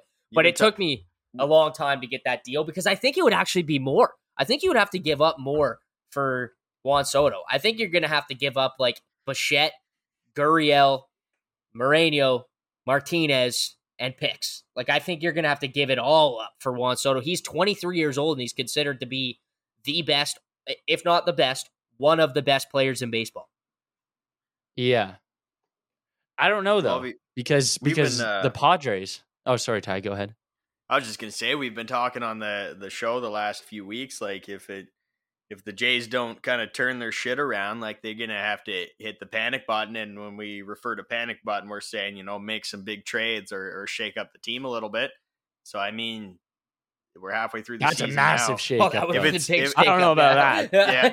Well, I mean, yeah. I wasn't saying that. I think pitching is still our top need. Yep. A left-handed I'm just bat is saying the when least it of our comes worries. time to hit the panic button, then maybe instead of saying no, you'll be saying yes. If I don't know, the dude. time now. I don't But think it does we're there enough. yet, right? We're not. I don't there think it yet. does enough for the Jays. I don't think it does enough. Yeah. We still obviously we have you could argue that we have the best offensive in baseball. I mean, we get cold sometimes, but you could argue that we have the best lineup in baseball. And I think adding Soto, even in exchange for Bichette, makes us. It's hard to argue against the fact that we'd be the best in the league, but I still don't know if that makes us like a guaranteed World Series run. Just because like our pitching is just like so shaky, and that seems like it's the fucking thing like every year. And I think what the Jays are trying to do, the way they manage the team, and if you look at it like through like the last like 10, this front office, since this front office has been here, it's 2016, 17. I think they never. Who was saying this the other day? I was listening to the radio. They said they never want to lose value in a trade. And that sounds obvious, but I mean, in fact, like some guys, there's some teams that are willing to throw the whole fucking bag at a team for a rental, right? Yep, they don't do that. You saw that with You saw that with like Anthopoulos. He did it a few times, right? And like it might make the team better, but in the long term, you're gonna lose value. But it might be a piece you need. But they never want to lose long term value. They're trying to be the Dodgers, right? Yep. They want to build a team that can contend every single year in, year out. And I think Bichette is a guy that is like a hopeful re-sign. Like I think he re-signs. I don't think there's very much drama in that. And who knows about Soto? And if you want to gain value, you're gonna want to go after pitching, right? So I don't know. Like it's not like I don't know. It's like when I think long-term value and you're training two big prospects plus are like our short everyday shortstop that when he's playing his game can make a case for the best shortstop in the league almost. Offensively for sure. Offensively, of course. Yeah, yes, of course. So and it doesn't, I don't know. And it's like not like a guaranteed sign. No. We don't have control over him after his second year here. Entry deal. Yeah, so you'd get three playoff. If you got him right now, you'd get 3 playoff runs guaranteed. You'd get 3 playoffs and now your trade pool is looking thin for a fucking pitcher, right? So I'd say you're losing value. And ultimately, you're losing value, especially if he doesn't re-sign. Well, and here's another angle for it. Say best case scenario, you get him, you got to give away Bichette and shit, and then he re-signs. He wants to sign in Toronto. Best case scenario, you give him $450 million for 10 years, so he's making 40 sheets a year, and then Vladdy rolls up. You're gonna have to fucking give Vladdy $400 million or $380 million. And how many teams in the major leagues have 2 guys that they're paying $400 million on the payroll? I don't know any, to be honest with you. I know like the Dodgers have 160 here at Freeman, or 120 at Freeman, and 260 at Mookie Betts, and whatever else. But nobody's paying 2 guys $400 million. So I feel like if you got Juan Soto and signed him, you're basically saying we can't sign Vladdy, which I don't like. I don't like that. So you're losing long-term value, and it sounds. That's my opinion, and it probably sounds like an incredibly hot take considering you're getting Juan Soto, one arguably the best young player in baseball for sure. He's the best young player in baseball. Under 25, I'm taking Juan Soto first over anybody, I think. Right. So let's say this: if you were doing a fantasy draft, you want to build a team. You're doing a fantasy draft of all MLB players. You probably take Juan Soto first. No, center fielder. One of the best bats in the league. Walks more than anyone. I think, So I think it sounds like insane to say that I think we're losing value long term, but I think it just coming from like a Blue Jays perspective, like it's like we're a unique team. Like it's like we have a lineup that looks like it can win now already. and pitching is our need, and we just gave up pieces that could be used to improve our team in the areas we need it on a guy like Juan Soto, I don't think it's Hammer down. That's a no then. Yeah. I say no. It's a no. right. I'm not even interested. I don't even think the Blue Jays are interested. Like, are they in the trade talks for Juan Soto? Apparently, yeah. I think but I think it's the Padres that are the front runners. Yeah, Padres are front runners. I think Blue Jays might might listen to what they want, but You got to call. You got to make the call. Yeah, you have to call. But like, I don't Juan think Soto. But I don't think they're a serious. Nope.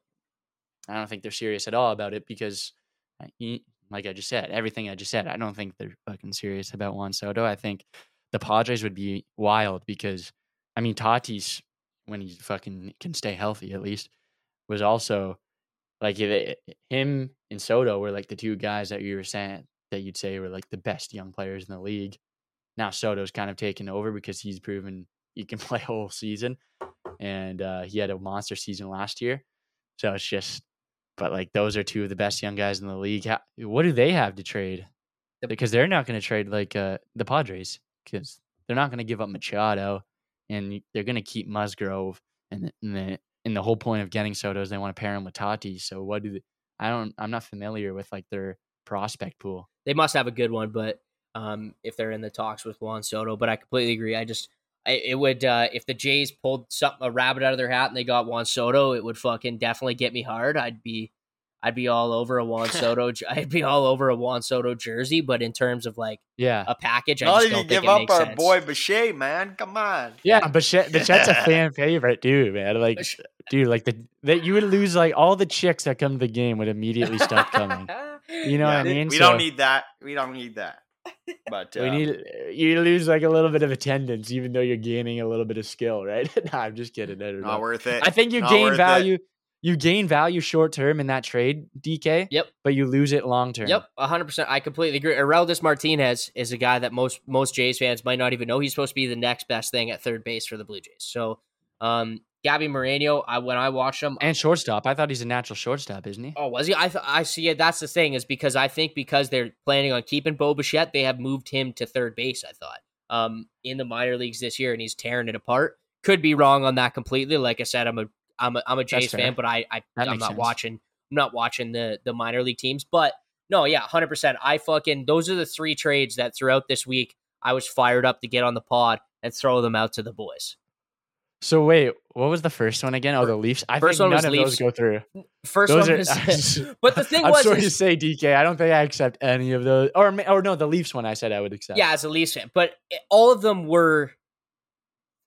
Considering I'm a fan of the Leafs, the Jays, and the Raptors. None of realistic. None of them. Yeah, say. None of them were like, "Hey, we're giving you fucking Alex Kerfoot for Matthew Tkachuk." Like it wasn't like they were all like legitimately like thought out. Being like, okay, this is what I think it would have to be to make it work. Like, what do you think, kind of thing? Of course, but I think it's good when you like when a fellow fan has to go when it hurts them. You made like a decent trade offer because you're in each scenario you're losing a piece. Yep. That you don't want to lose. Like that's a fan favorite piece. You know what I mean? 100%. I completely agree. And I think especially in Bichette's case, it's beyond like him being a fan favorite. Like. He is like a young player that for years to come, assuming this season doesn't become the norm, for years to come, he's going to contend for like batting titles and whatnot, right? So I don't know. For sure. I think guy's a stud out there. Yep. The guy is a stud out there, but it is Juan Soto. I think you gain value. Like I said, I think you gain value.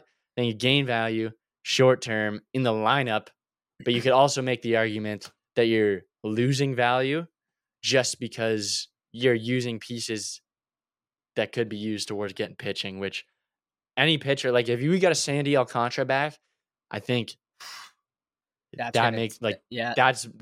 does better for us than getting Juan Soto for Bo Bichette. I think to pull him out of there, the season that Alcantara's having is just fucking going to take as much as Soto almost right now. I think the Marlins realize they got a fucking blue chip. I think it's Kirk.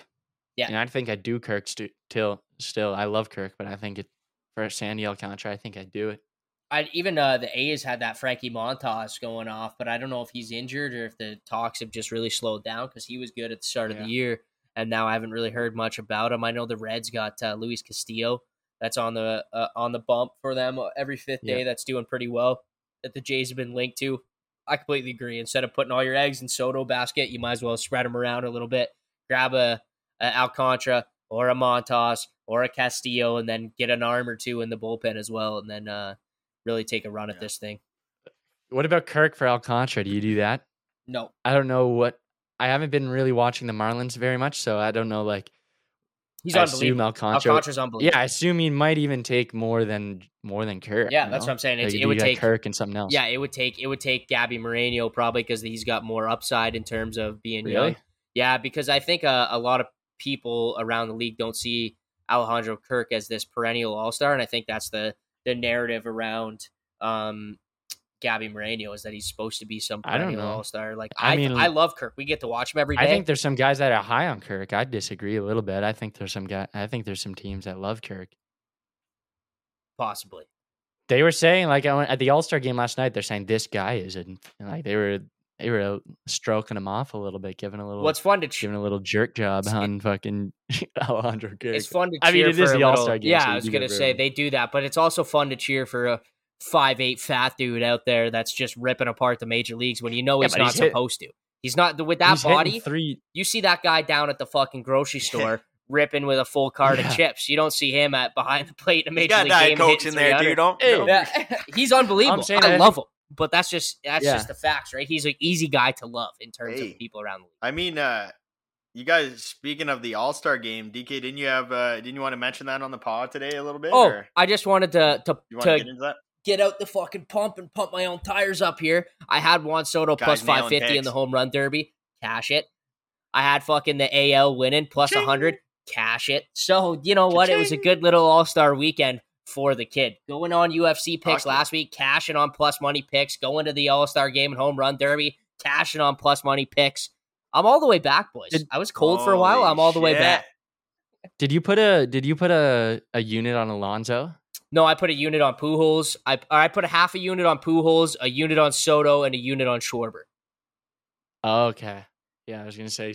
Best name Alonso was the big favorite. Yeah, I hated the fucking. Yeah. Well, it was so funny, dude. Just a quick little story before we get out here. We're running late. I'm watching the home run derby, and my girlfriend looks up and she starts trying to announce the name. She's like, Pujols. And I was like, you know what's really funny if you're not a baseball fan? She's like, what? It's like, they call him Pujols. Like, that's his name, Pujols. And she just started laughing, right? She's like, no, they don't. No, they don't. I'm like, no, that's how you say his name. It's Pujols. But, I mean, fucking... It's just if you don't watch baseball and you don't know it. Second best name, Bichet's number one though. Let's be real here, Bo Bichet, baby. Bo Bichet. That's all I had for today's episode, though. I don't know if you guys got like any other topics you wanted to get into before we get out of here. We ran a little longer today than most episodes. Holy tits were long, boys. Yeah, this is a long-winded episode. Yeah, let's get it. Bring us home, Ty. All right, let's get out of here. That's a wrap for episode 14 of Bucks on Nucks. Make sure to check us out on Instagram, Twitter, and TikTok, and also keep an eye out for our gambling picks on those social media pages. And drop a 5-star review down for the podcast if you enjoy it, and check out the other podcasts on showbile.com. And if you can't be cool, be careful. And if you can't be good, be good at it.